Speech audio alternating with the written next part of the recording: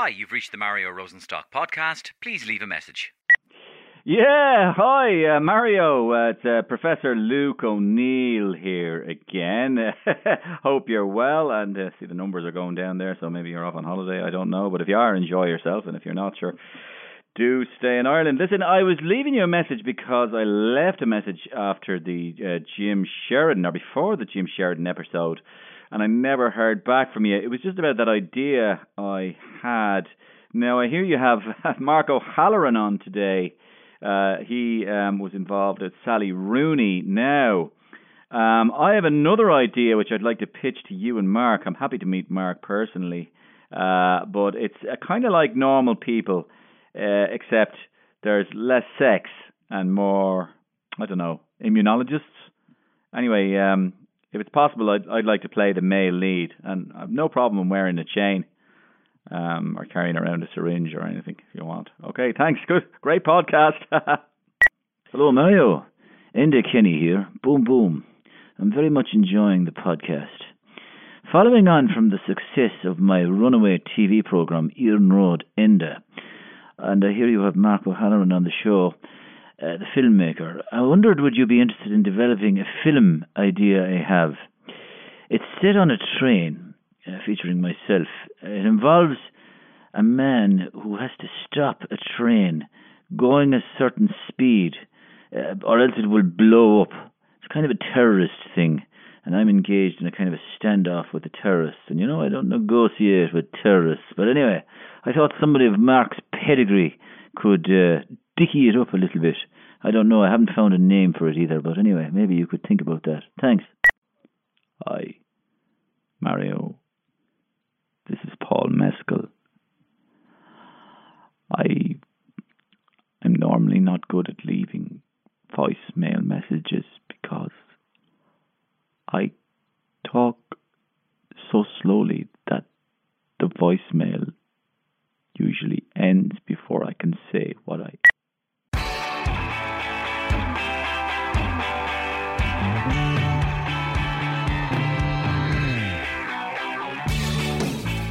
Well, as ever, the Mario Rosenstock hotline has been buzzing all week. I'm pleasantly surprised, always, at how many messages we get.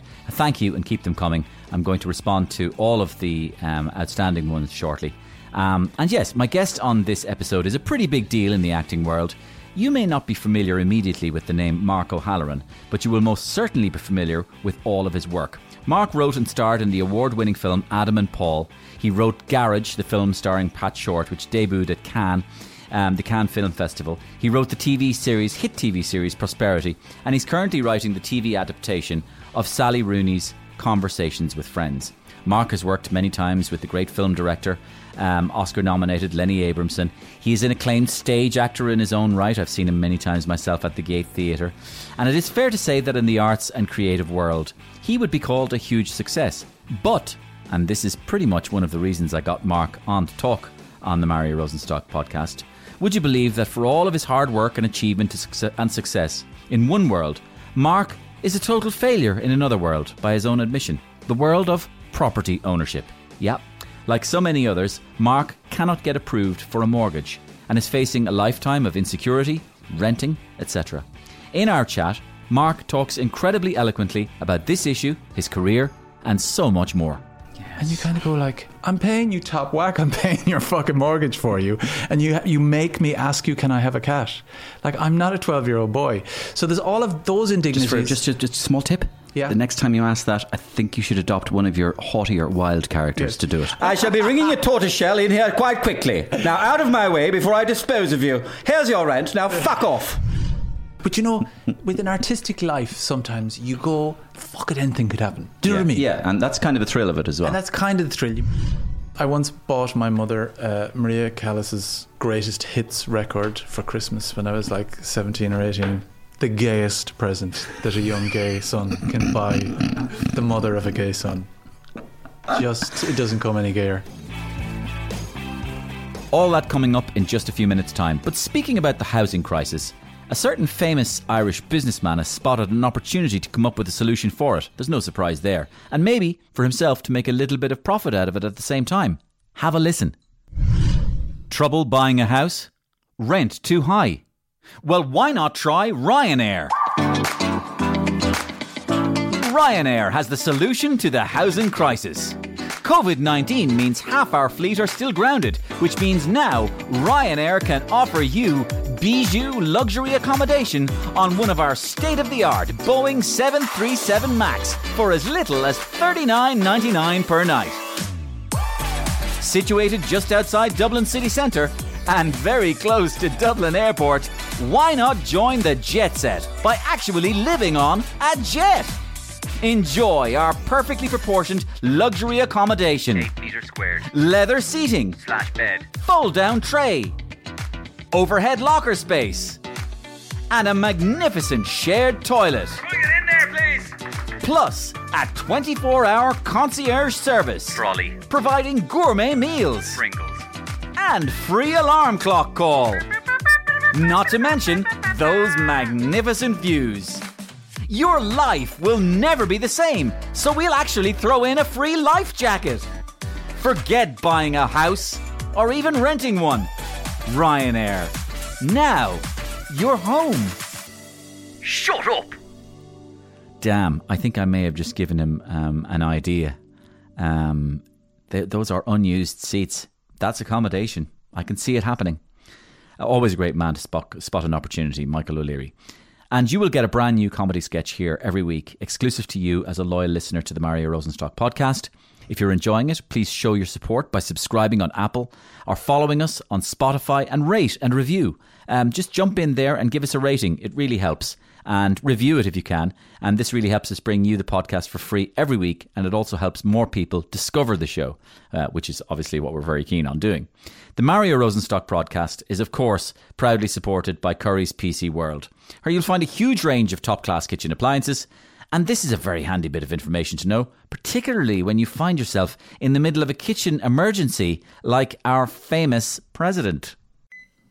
Oh, for God's sake, this thing is useless. Michael D, what are you doing? What does it look like I'm doing, woman? What? I'm cooking. Cooking for who? What? For who? For the King of Togo. The dignitaries. They're arriving this evening, the reception. But you've never even cooked so much as an egg in your life. Well, as indoor dining doesn't look as if it's going to happen for the next 50 years. I thought I'd learn. This blender is falling apart. That's not a blender, that's a coffee machine. What's this yoke? That's a food processor. You It's can't about cook. 100 years old, woman. Oh, it's on fire. The Rogan Josh, it's on fire. The cooker. Oh, Relax. The cooker's knackered. Sabina. Take it Sabine, easy. do something.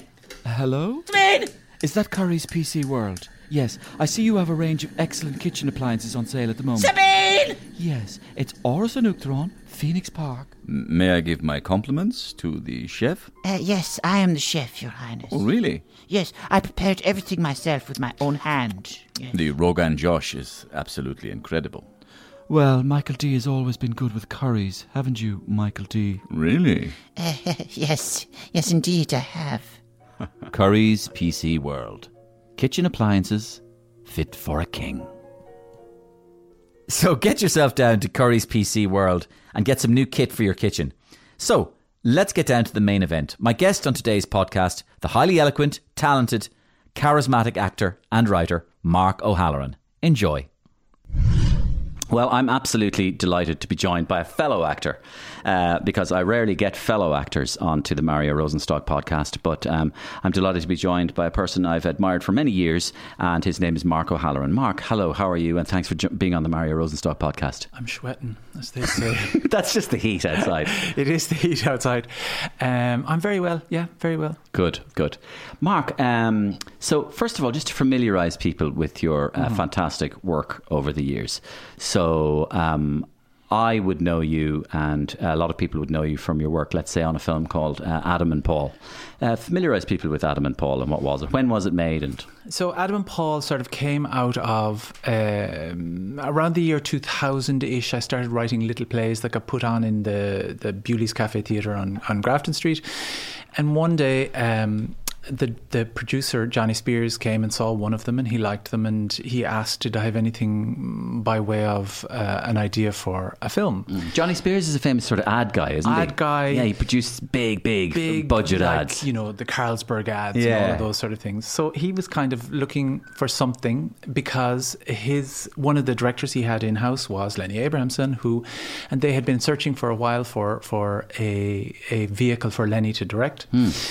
So I said, yeah, I've loads of ideas for films. And I went home and I had this sort of concept, which was a day in the life of two homeless heroin addicts. It would be set between sunrise and sunrise the next day, and they would be searching for drugs, and you'd never know which one is which. And in the middle of it, they'd meet a baby. That was literally what I had. I wrote it on a page. So 2 men and a baby on drugs. Exactly. And I said something about Laurel and Hardy, because I love Laurel and Hardy. And I wrote some sample scenes. So now, normally in the film world, that would get you thrown out the door. Like they'd go, what on earth are you thinking about? But Lenny took a look at the scenes and he said he saw something in them that really went towards what he was trying to do. And we both kind of share a very similar sense of humour. We did like Laurel and Hardy films, as well as sort of serious Frenchy, arty films. And so that's kind of where it came from. And so literally, I mean, earlier than that, my own interest in why I would be looking at heroin addicts on the street was, I come from Ennis, County Clare. I moved to Dublin in 1990. I had never seen heroin addicts before, or maybe I had seen them in Ennis, but I just didn't realise it. But I moved into Parnell Street, and at the time, O'Connell Street was full of heroin addicts, except the people who lived here for any length of time had stopped seeing them. But I was just like, oh my God.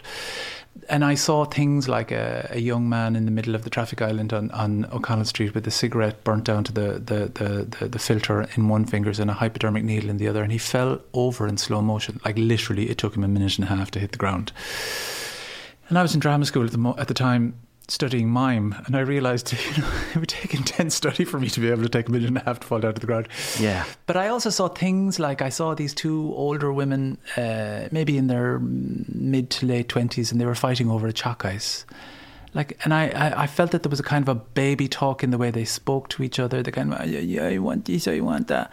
And some of it was really funny, and some of it was really tragic. And I thought there was something in there. And Lenny was like, that's it. Write that. Yeah, it was a mechanic almost that you found. That I was on a bus once, right, in Dunleary, and the upstairs was there was a good few heroin addicts, or at least heavy drug addicts, and you know, that kind of thing. But it made me laugh out loud, one of them, because he came out with this thing. She said, wake up, and she said, I couldn't sleep last night, and I was awoken by a bumblebee.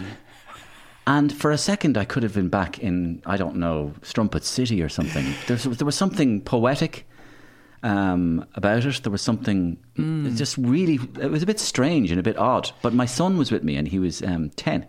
And to this day he goes, Dad, I was awoken by a bumblebee. You just don't hear people speak like that. And I found the people fascinating. I also found that the people who were on the street, the other people were very quick to say the junkies, the scumbags, the K word, as we'd say these days. And so we played with this idea in the film that you'd be told that the two of them are called Adam and Paul, but you'll never be able to find out through watching the film which one is Adam and which one is Paul. And there was this idea that I thought it would be lovely if an audience was struggling to name the people that they wouldn't give a name to in everyday life, and that they'd step over in everyday life.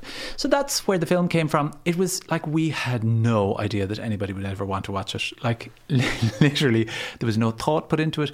We had no distribution deal, and it kind of took off in its own little way. It took off. It still has this life. Like I get on the Lewis sometimes going, and I always know when I look wrecked, because I get on the Lewis and somebody goes, all right, Adam and Paul. No way. Oh yeah, still. And it's 15 or 20 years later.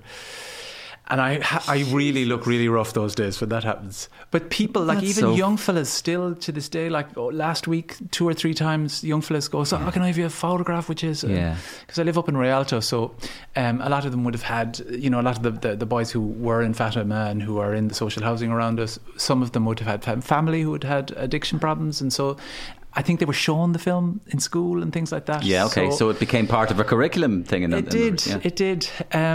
And the making of it was a great joy because Tom Murphy, who played the other character in it, there was me and Tom Murphy. And Tom Murphy he was a great scut, as I would say. He was a fabulous, incredibly egoless, fantastically talented man who died very soon after the film was made. I think he died in 2007 and it came out in 2005. So it was only 2 years later, and he died of a very aggressive cancer that he got. And, I think there was something like 8 weeks between diagnosis and his death, and it was all very sudden. Tom is a contemporary of both of ours, Mark. Yes. Because I would be in and around the same age as you, and he would have been as well. And Tom was always regarded as one of those actors who had something. He had, and it wasn't just talent. He had a givingness as well. There was a gentleness and an openness. He was egoless. I mean that, which is unusual for actors. It's very unusual for actors. And I mean that in a good way, because actors need ego as well. And most actors are fantastic with ego. I have an ego the size of today and tomorrow myself. Fine. But he was egoless in that, I don't know whether you've ever been in a production where you have to cry. And there's a danger when you have to cry and you're able to cry that all you do is just show your tears to the audience because it's brilliant, I'm able to cry. And that's an ego. There's ego in your performance. You want to be seen to be able to bring these depths of emotion to a role. He had no ego in his performance. He wasn't doing the performance for everyone to say he was a great fella. He was doing it because it was the truth of what he was doing. You know what I mean? So we had him in the film, and literally, we just laughed from one day to the next on it. It was a very tough shoot in that it was, we didn't have trailers or anything like that. Me and Tom used to have to sit on the side of the pavement whilst they were setting up new shots. Method acting. Method acting.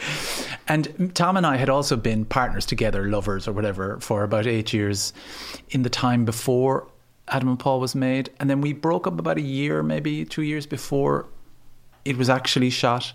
But I was writing it at the time that we were breaking it up. So you'll see in the film, Tom's character gets a football in the face or gets knocked over by a moped. And there's me going, ha, ha, ha, ha, I'll get Tom splattered in the face. But I would text him then say, look, I just put this into the script. I hope you don't mind. You bitch. Yeah, bitch. But what was amazing about Tom is he arrived on set with this complete character. Tom was quite posh. He was from a posh family. He went to, did he go to King's Hospital or one of those posh schools? But you would never think it from that film. Nobody. Oh no, it's ridiculous. His both of you are great in it, but his ownership of that body and that physicality is just unbelievable. I think it's one of the best Irish performances in modern cinema. I just think there's a scene where he's in the park and there's all the other crowd of their friends are there, and he just looks completely wrecked, and he unzips a little bit the top of his tracksuit top, and he goes, I'm sweating. And it is just the funniest thing. I remember the day we were shooting it, I used to just go, and we go, okay, we go again. Do you know what's funny about it? Because watching back through some of the clips, it was funny because some of the scenes that you're in are like comedy sketches, but juxtaposed against the natural background of the tragedy that it is. Yeah. It's interesting because I suppose if you played that as harrowing and sad and think, it wouldn't have been as effective. But the fact is that when you're in those situations are bizarre, they're clumsy, they're farcical. Yeah. There's a physical comedy involved. This couldn't happen, could it? And it does happen. It's hilarious in a way, of course. Yeah. In a way, it's hilarious. And then I think within the film, we also bring the audience to a darker place. There is the funny, loads of the lads that I'd see on the street would go oh, I like that. I think it's absolutely fucking hilarious. I love it. But then it brings them to this sad place where one of them is dead, and then Tom's character does this thing This is I have a small scene here, and I'll see if you can tee this up. So this is a scene where you and he are on the bench in the park, and there is a stranger beside you. Yeah. And there is a can that is burst open, a can of soda, pop, or drink, or milk. Tell us about that scene. So now, interestingly enough, years ago, I think I knew people in my family or whatever, and they'd say anybody who wasn't French or German was Romanian. There was no other nation in Europe.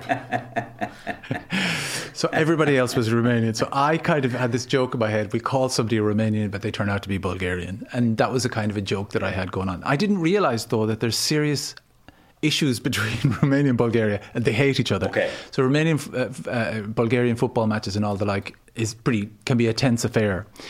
So there was a guy who was doing a show up in the Gate at the time. He was a very posh actor, European actor. His name is Jan Karamitru. Very famous, did a famous Hamlet back in the 70s and 80s. I didn't realise that he was actually Romanian.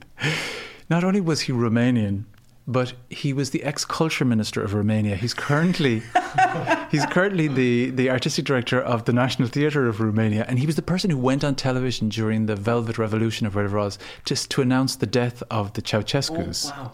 So I sent him a script up to the Gate in which he had to say, "I'm not a fucking Romanian." And whenever you show it in Bulgaria or Romania, everyone just goes, "That's Jan Karamitru claiming he's..." It'd be like Michael D. Higgins going, "I'm not fucking Irish, I'm from England." Yeah, well, he could nearly do that. I'm not fucking Irish, I'm from England. There is a soccer hooligan in Michael D. There is. I mean, I've sat near to him at soccer matches. He was president of Galway United, and we're all there, and people are sitting at the match, and everybody's kind of half glancing at Michael D just to see if he's all right. Then there's something happens, like a foul on the pitch. He jumps out of his seat and he goes, "That was never a fucking free kick, referee! Fuck's sake! Bastard!" And then he can revert very quickly to the civilised Michael D. Yes. Is a schizophrenia involved? But yes, Karamitru, Mr. Karamitru. Jan Karamitru. So it's this scene in which these boys who are at the lowest of the low try to think that they're higher up the pecking order than some guy who they think is from Romania. And that's basically it.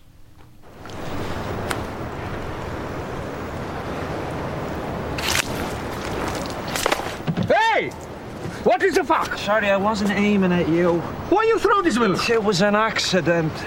It was supposed to hit me. Sorry. Fuck's sake. My pants in my bag. All fucking milky. Yo, why are you sitting so close to us in the first place? I don't have to asking your permission where I'm sitting. It's a great scene, and it's a great scene. What is the fuck? What is the fuck? I've never heard it said like that before. He also had to say, they goes, why did you come here? And he goes, "I had to leave Sophia." And Tom's character says, "Why was she pregnant?" Pregnant. It's the stupidest gag in the whole world, but it's so fantastic. Listen, utter charm. We're going to move on to another film that you're famous for. Yes. And that was a film you wrote called Garage. Yeah. Tell us briefly about Garage.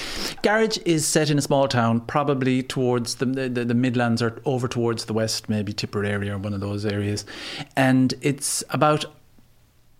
I think that the phrase that we used was to make a very serious film about a very ridiculous person. So it was about, in Irish cinema history before, there was always the village idiot, it was your son Tig did it. Yeah, like John Hurt in The Field. Exactly. Or then there was it Mills in Ryan's Daughter? That's right.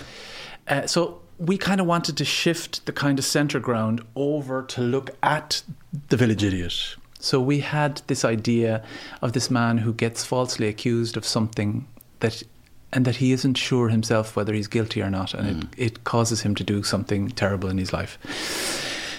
And it's a kind of an edgy film in lots of ways, but it's also very gentle. And I wrote it especially for Pat Short, because I think that Pat Short understands country life and country people really well. And at the time, it was a big risk for Pat to do it, because he has a very big audience that is that could be family orientated or more conservative, possibly. Maybe they're not. I'm not sure. But I think that there was issues within the film that could have been seen as being edgy for him.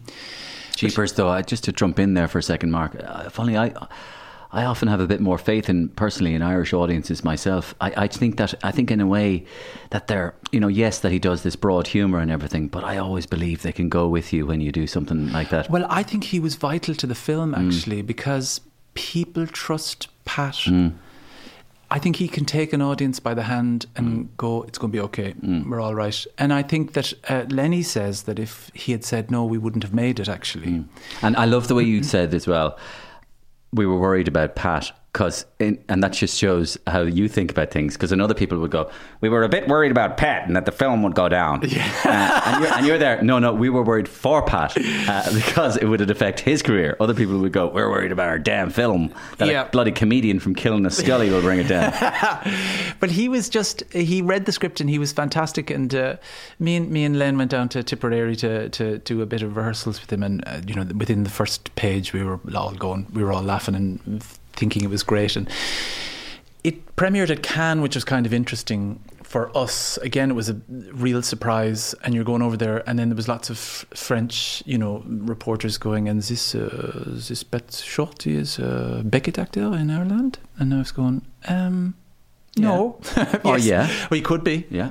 And so he was a real wow there. People loved him, and it was... That whole time was hilarious. Yeah. So introduce this scene then. This is a little scene I got again, and it's where Josie is in the bar, and the lads are kind of haranguing him. Yeah.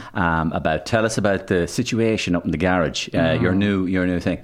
So he comes. Another fella comes into the bar. The third fella comes into the bar and orders a pint. And so what's that? What point in the film is that? I think it's early on, maybe the first third, and it's just. Sometimes that banter in a bar can become very cruel, and if you're the eternal butt of the joke, it can become extra cruel. And then some people with alcohol are more cruel, and they just pick on Josie because he's the bottom of the bottom, and he understands, he doesn't fight back.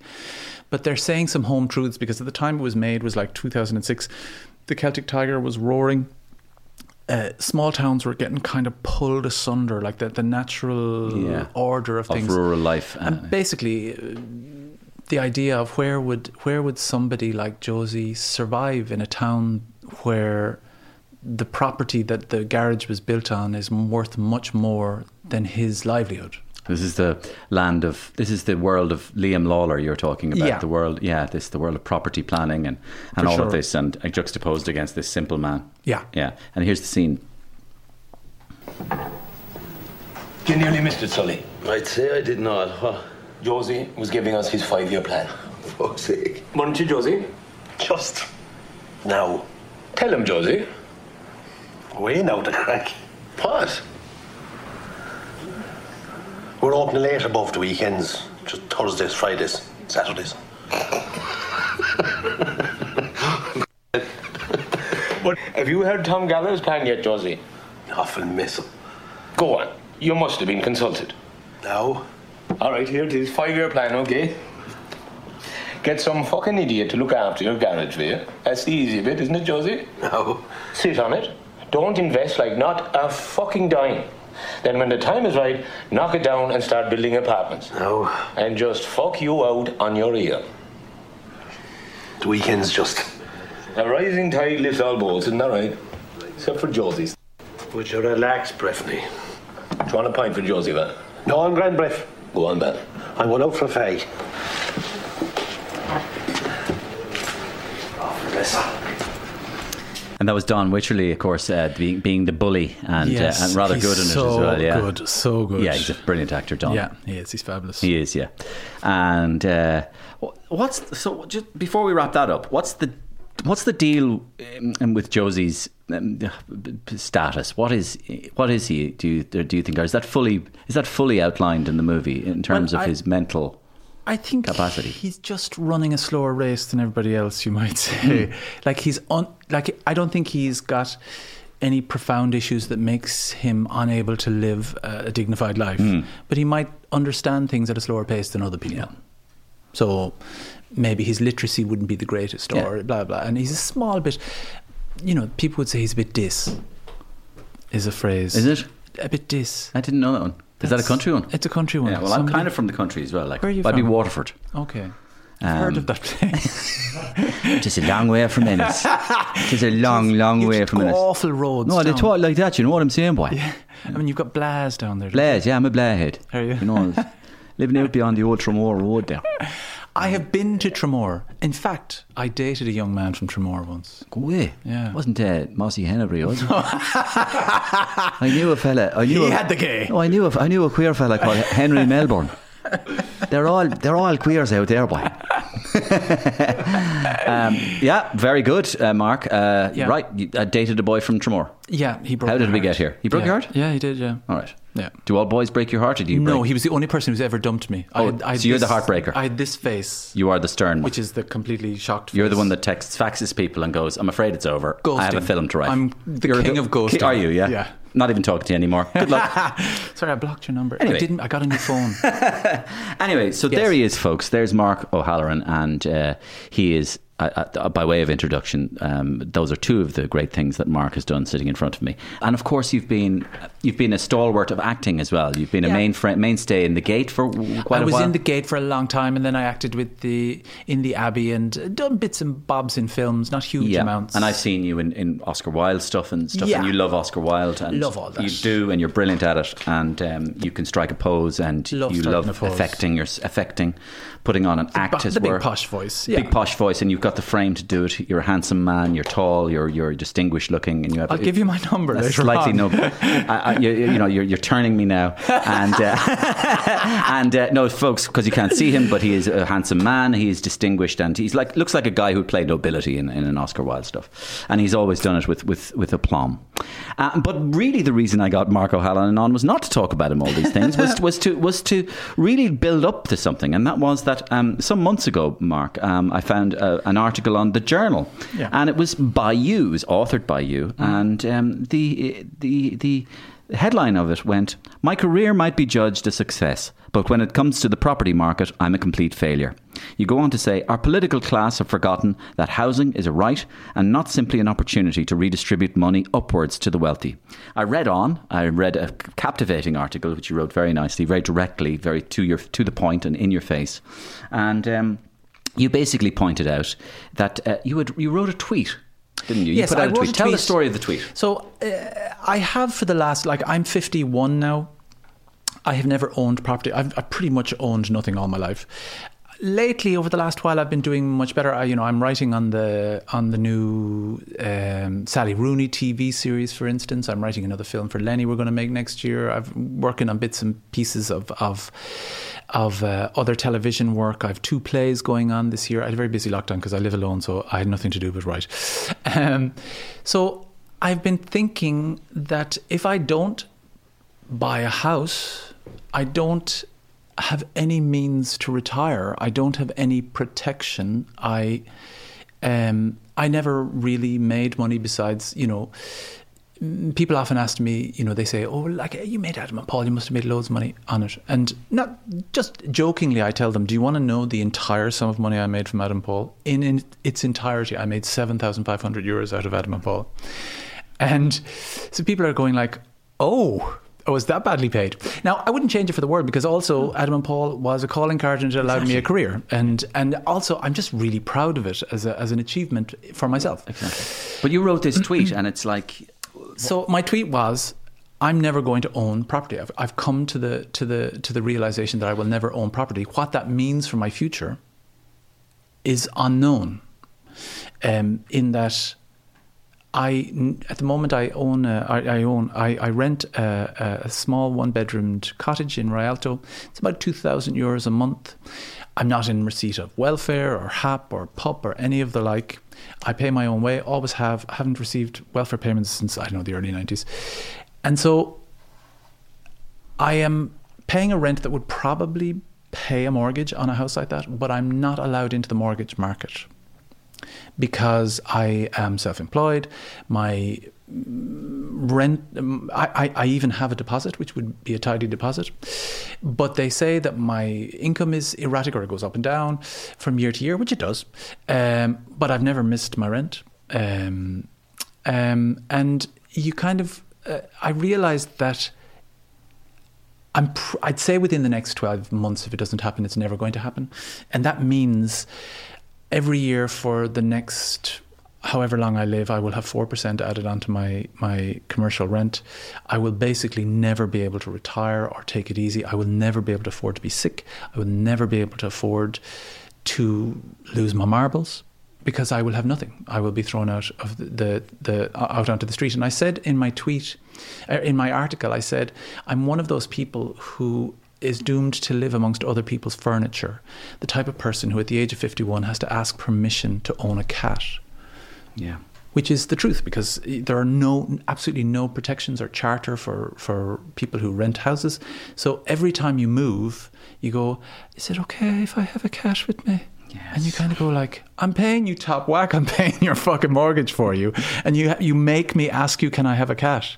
Like, I'm not a 12-year-old boy. So there's all of those indignities. Just a small tip. Yeah. The next time you ask that, I think you should adopt one of your haughtier wild characters to do it. I shall be bringing a cat. I say, young landlord, I shall be bringing a tortoiseshell in here quite quickly. Now, out of my way before I dispose of you. Here's your rent. Now, fuck off. The place is a dive. Nothing a cat won't sort out. Yeah, just go see loads of places and dismiss them. But well, now there are lots of hideous places. Well, now, and I have to say, the place I'm living in is fabulous. Yeah. And my landlords are fabulous. So I can't What response complain. did you get to your tweet? Obviously, Twitter. There was a lot of, why don't you move to Leitrim, you lazy git? Buy a car, get a new job, you big failure. Buy a car to live in it? No, they said buy a car and go to Leitrim, because I told them then I couldn't drive, and they were like, you're absolutely useless. You're a useless human being. I don't drive either, Mark. Do you not? No, I've never learned to drive. Never learned to drive. See, I knew I got you onto this for a reason. First of all, I love public transport. Yes. I love going on trains. I love the Luas. I get excited getting on the Luas every day. Well, obviously, if people are going, it's your man from Madam and fucking Paul, I would as well. Round of applause every time I get on the exactly. Luas. And so there's, so I got a lot of that, but then I got a lot of people telling me, look, I'm in the same position. There's a hell of a lot of us who are now in the position where possibly they were going to go and buy a place, and they hit the 2008, 2009, 2010 collapse. Their careers took a tumble at that time as well. They built themselves back up, and now they're trying to go back into the market, and it's nothing there. And they're of an age, the same age as me, and we're now facing this. And I think that part of the frustration is, like, you go, for a city to be successful, I think a city has to support all sorts of people. For it to be a vibrant cultural place, it's got to have living quarters for the vibrant cultural quarter, which is people who don't make huge amounts of money, generally speaking. It also has to have rich places for the rich people to live, and they've got to have places for nurses and doctors and teachers and people on middle incomes where they can. Exactly. I've always found it despicable that the people who protect us the most, the nurse and the guard, that they are the two people, had they married, they cannot afford a house either in Dublin. So a nurse and a guard really can't afford a house based on their wages either. And they are the ones who are protecting us. They are the ones who we patronise with this awful round of applause we give them, and then fail to pay them a penny extra. Yeah. The guard, the nurse. Yeah. How much more basic can we get? But now, in your case, an artist, of course, I would regard as a high level in society, because we need art. We need art to keep us awake, alive. To also, it's your art and your cultural sector is very good for your tourist economy when it comes back. It's very good but it's also good for a society to be thinking about itself. Correct. Thinking about itself, saying, who the fuck are we? Oh, we're these people. Are we the people who step over Adam and Paul on the street? And as anybody, exactly, are the people who step over Adam and Paul on the street. And as anybody who's been listening to this for the last while would gather, the reason I wanted you to talk about your career is because you are clearly one of those people who has thought a lot about a society and has been able to articulate yourself a lot about society. And the reason I got you on is because what kind of society are we when somebody who is at the apex of their career in an English-speaking country which supposedly celebrates its great artists, and we talked about Beckett and Joyce and all this, and people sitting on benches, and it can't allow one of their really fine artists even to buy a simple house in their own town that they're living in, whereas the 963rd best fucking accountant can no problem waltz into a place and buy a thing. The other thing that struck me about your dilemma is, does it not strike these people who you are seeking a mortgage from that, yes, you are an actor, but for example, to be an actor requires such supreme dedication in terms of maintenance of your mental and physical health, because what the actual thing demands. Have you ever seen people on stage? Well, there was one thing that happened to me when I came back home from Cannes after we'd had Garage in Cannes, and I was full of myself. And we had a TV series that was just about to come out, and I was like, I'm the bee's knees. And I met this woman on a bus, and she goes, "What do you do?" I said, "I'm a writer and an actor." And she goes, "Do you do it full time?" And there is that feeling sometimes amongst people that, you know, maybe they're not doing it full time. But like, it does actually take up all your time to write and get things made. And This podcast is proudly supported by our friends in Curry's PC World. Back to the chat. But what about the whole idea that I was just getting onto this, that it's not just actors who are in your position. The whole world is turning into a globe of actors, in the sense that half the people are in the gig economy anyway. Yeah. We're all freelancers. Well, I mean, I don't know how the young. So where are they going? What's their argument? What's a stable job anymore? I think that the young, for me, it's like they would have to give me a much shorter mortgage. They would have to do, so they would have to untick boxes that should be ticked, basically.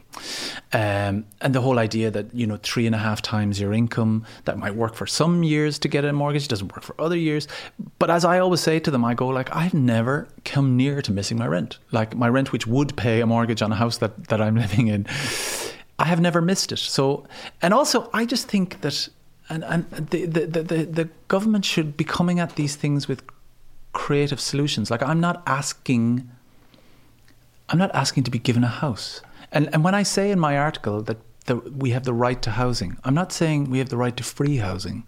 I'm saying that we should put it into our constitution that the access to the market is allowed, and that the speculation within the market, if it's causing the market to dysfunction, should be banned from the market for a while. Why is it more important for some geezer to have 6 houses and 7 houses and 10 houses and 20 houses and be renting them out, thereby excluding somebody who just wants a home to live in? Like, I have a family member, she's a young woman, she has 2 kids with her fella, they both work, and they just, like, over the last year, they moved 3 times. Not because they're not earning, not because they're on welfare. And I believe welfare is really important, actually, by the way.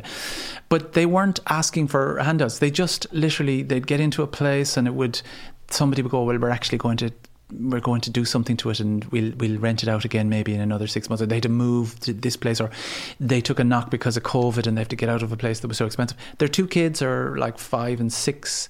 I mean, they've now got settled into a house that I think is going to be good for them, but they're not in the position to buy yet. They're late 20s, early 30s now. Like, they're the type of people who should be getting houses. Mm-hmm.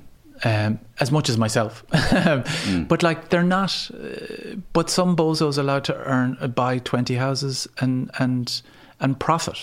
I don't have children, and I'm not going to have children. I don't need to have something to pass on to people. I would happily stay renting if I thought that renting was a secure thing for an older person to be in Ireland. But it's not. There's nobody going, sure, the old fella, we'll give him an old chance. It's literally, you'll be an old fella and they'll fuck you out on your ear if you get sick. That's just the way it is. And you can hope and pray that you'll get sheltered accommodation or the like. But that's kind of like, for the people who don't have the bank of mum and dad, who realise that 450,000 euros is not an affordable home. It's not an affordable home, no matter how many times the Minister for Housing tells you it is. Like, it feels at the moment that there's an aggression within the city that it's willing to sacrifice itself for some weird principle. Oh, the principle of the free market. Mm. And I go, well, actually, the market isn't free if you look at it.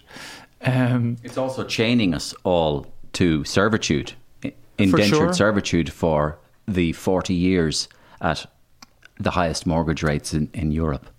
And also, it's not free if you allow the vulture funds and the whatever they're called, the cuckoo funds, or the this, that, and the other funds, who come in and buy whole estates and who buy all. The government didn't refuse to even say that apartments were homes, while they were talking about getting rid of vulture funds out of certain schemes. At this point, I suppose it'd be nice to credit actually your man Rory Hearn, who's fantastic for bringing certain things to light, and also even you talked about Twitter earlier on. There's a Twitter page called Crazy House Prices, which is quite good, and he or she or they cast good light on some of the madness that's going on, like that place in Ranelagh that started at 600 and went up to 1.1 million, and just for a D6 address. Do you know what I mean? Yeah, a box. It's not great. I also think there's problems within the creative world. I think that sometimes creative careers take longer to develop. There are some people who come out of drama school or come out of their film school and they're instant hits and they go for it. There are others who take a bit of time boiling away, as I'd say. For me, I didn't do much in my 20s, but I did a lot of reading. I went to see loads of things. I did acting. I went from small little jobs to small little jobs, and I was I lived in this, my rent was about £40 a week. Yeah. In a place that I really liked, even though it was a complete and utter dump. Yeah. I once brought an American friend back to my gaff, and he walked in the door and went, "Oh, how bohemian." I loved it there, and on the side of that bed I wrote Adam and Paul. I loved it. I thought it was a great place. But that freedom to be able to have a bit of wriggle room whilst you're on the bottom on the way up, that an arts community needs some very accessible rentage, is not going to be there anymore. And I worry that young people will not get into the arts, and I think we'll all suffer. I think the city will suffer terribly for that. Yes, it will. Okay, I think you've made your point really well, Mark, and I don't know if I'm going to add anything else to it. So I asked you, when I sent you an email, I asked you something just to switch off, when you're sick of talking to fat bankers who won't give you houses. Yes. and when you're sick of reading tweets that go, "Fuck off and get a car and drive to Leitrim. Go to Leitrim! No! With a little bit of comedy that makes you laugh, and this could have been anything, of course, but you chose something. You chose something very, very sweet, I think. Yes. So I chose Laurel and Hardy. So Laurel and Hardy, it's instant pleasure for me. I just find them so adorable. I've seen Way Out West, the film, like 100 million times. In fact, I paid homage. When I say homage, I ripped off some of the lines in Way Out West in Adam and Paul. So Tom says when I'm trying to steal a handbag in a cafe, "Loads of weather we've been having lately," and that's a direct homage. Did they say loads of weather? Yeah. Oh, great. Yeah. And so that sounds a very Irish statement. It does. Yeah, that's what I thought. People would say that in Ireland. Like. And then there's a scene in it where Stan Laurel is being tickled, and he just laughs and laughs. It's about 15 minutes long. I literally would watch it on repeat and I would laugh my arse off. It's just fantastic. Because when you hear Stan Laurel laughing, it just makes you feel happy. Well, we can listen to Stan Laurel laughing now. We can keep the mics on and everything. So I think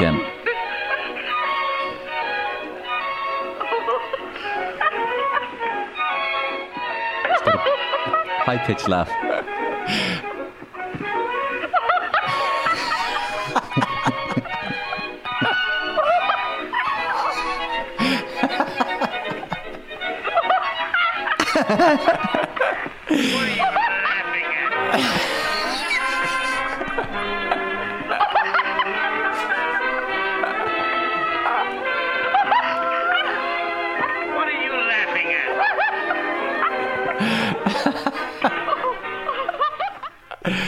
Gorgeous. Yeah.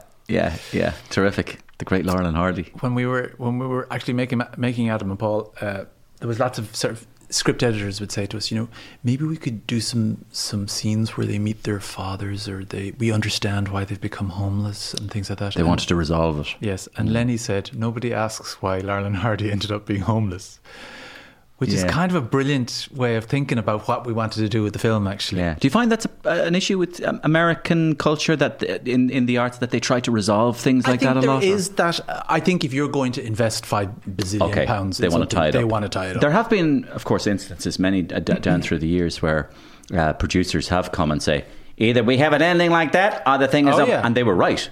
Yeah. They were right. The guy needs to get the girl in the end, or this film flops, and often they are right. I generally, if I submit a script, I listen to the notes I get. Like, I do listen to the notes I get, and I try and sometimes they're diagnosing something that isn't exactly what they're diagnosing, but they're picking up that something's wrong. Do you know that kind of way? And so you try and figure out what it is that's made them think it was incomplete. I still think, though, that I love stories like the idea that Spielberg would go to a screening of Jaws, and that he would sit at the back of one of the first screenings at Jaws, and they would come to the bit where the guy head comes out of the boat and the audience jumps, and he goes, okay, they didn't jump high enough, I'm going back into the edit room, and they try it again, and then they go back into another screening and the audience hop out of their things, and this puppet master is going, I made that happen. I think it's truly extraordinary. Yeah. That kind of feeling of power of controlling your audience and making that evince that reaction. I've never made a film that we'd had the money to go back into second. Just a second. Yeah. Someone else for a day, I asked you, and you said, I have your notes here. I have no real desire to be anyone else, but at a push, it would be nice to be a great singer, and a great beauty might be nice as well. Maybe I could be Maria Callas. Or the great actress Anna Magnani. Now, I didn't know Anna Magnani, so I googled her and everything, and she seems like a volcanic, earthy, big-breasted Italian woman, like the bit like yourself. Big-breasted, yes. She was one of the great actresses of the 20th century, but she'd do roles where she'd tear her hair out and bang her hands against the ground, or at the end of Rome Open City, she gets shot very famously and falls to the ground. She's very camp. I wouldn't say she's camp. She's fierce, is what I would say. Yeah. Maria Callas, just because she's brilliant. Yeah, I always loved Maria Callas myself. There's this video footage of Maria Callas, and she's singing Casta Diva, and she's got it's live on stage, and she's got her arms folded over across her chest, and each hand on each shoulder, and she's holding a shawl in that thing, and she sings half the song, and then she suddenly just opens her hands and her arms like that. I nearly had a nervous breakdown when I saw it.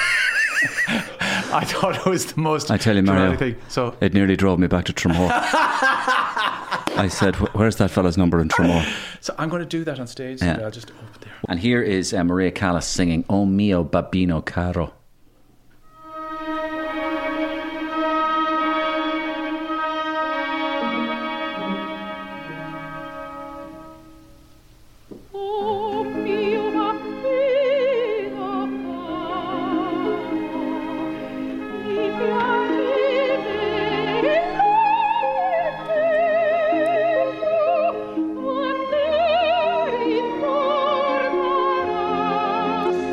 You've been listening to Desert Island Discs.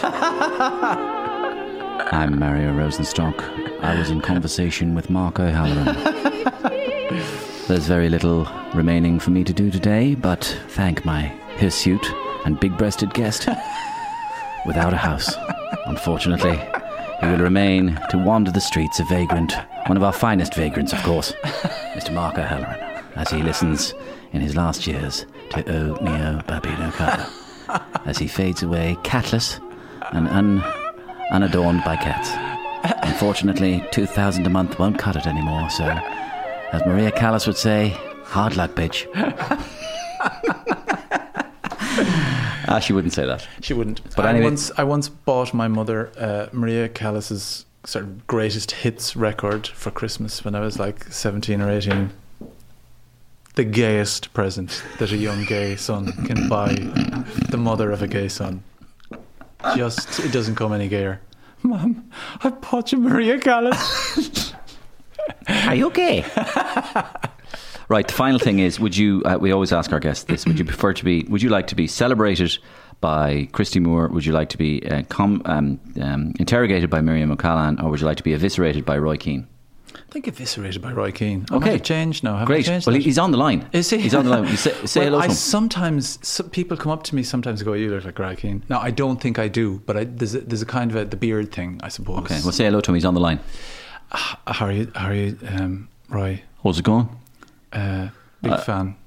Thanks very much. I've just been listening to you talking away there for the last 3/4 of an hour. At the end of the day, all credit to poverty. But obviously, one, you don't look like me. You don't look like me at all. You look like a 51-year-old diva actor from Ennis. Claire, not the best of starts. And I'd have to say,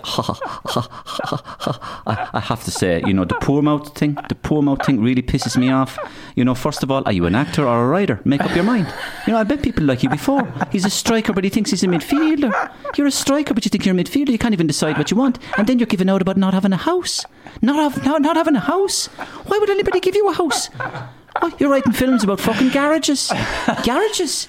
I said, okay, I want to buy a house. Well, show us what are you, a filmmaker? What is it about? A garage? What happens? Nothing. Nothing happens. A fella has a garage. There's a horse at the end looking into a fucking screen. Lads having a pint. No wonder you're never going to be able to afford a house. I said, I heard you're working with the boy Abrahamson. Yeah. I'd say you need to get into his slipstream more. You know, tell him to write a fucking movie about Transformers or what? Footballers. Or footballers, yeah. But or a transformer that becomes a footballer. I mean, you need at least 500 million for a budget. At the end of the day, don't write about a fucking garage. Write about a transformer that turns into a garage. At least you'll get 500 million from Avengers going forward. Jesus Christ. Okay, thanks, Roy. Thanks. Sorry, I apologise. He's always very angry. I was asking for it, to be honest with you. Are you okay with that? Yeah, I'm good with that. Okay, I'm good with that. You can say goodbye to him if you want. See you, Roy. All right. Just sorry about that. Take it on board. Yeah. All right. Duly noted. All right. I like the beard. Thanks, man. Great. Cheers.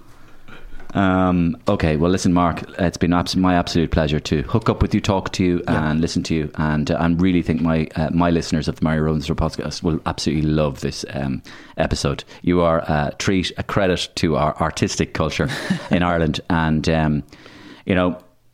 Actually, I probably believe that, you know, your career is going so well at the moment, right? That actually you'll probably just buy a house outright pretty soon. I wouldn't say pretty soon, but you know, you never know what. See, he might be right about the Transformers. He could be right about the Transformers. Tell Lenny to move towards the Avengers area of things. But you know, with an artistic life, sometimes you go, fuck it, anything could happen. Do you know what I mean? Yeah, and that's kind of the thrill of it as well. And that's kind of the thrill. You move from so far it hasn't. It hasn't. And Mark, brilliant things have happened in your life and will continue to do so. Thank you very much for talking to me.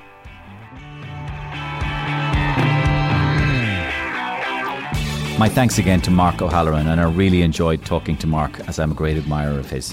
But you know, this is the second week in a row where the whole housing issue came up. Brezzy, Niall Breslin, was last week's guest, and he shared an extremely similar tale. Do check out that next. Also, check out the details of Brezzy's upcoming Where Is My Mind podcast tour in Limerick, Galway and Dublin. But if you want to go back and listen to one of my podcasts and you're in the mood for something similar, go to the Brezzy one. It's just last week. Thanks for listening. Thanks to Curry's, as always, Curry's PC World, for their ongoing support. And I'll be back same time, same place next week on the Mario Rosenstock podcast. Thanks for listening. Subscribe and review. Bye.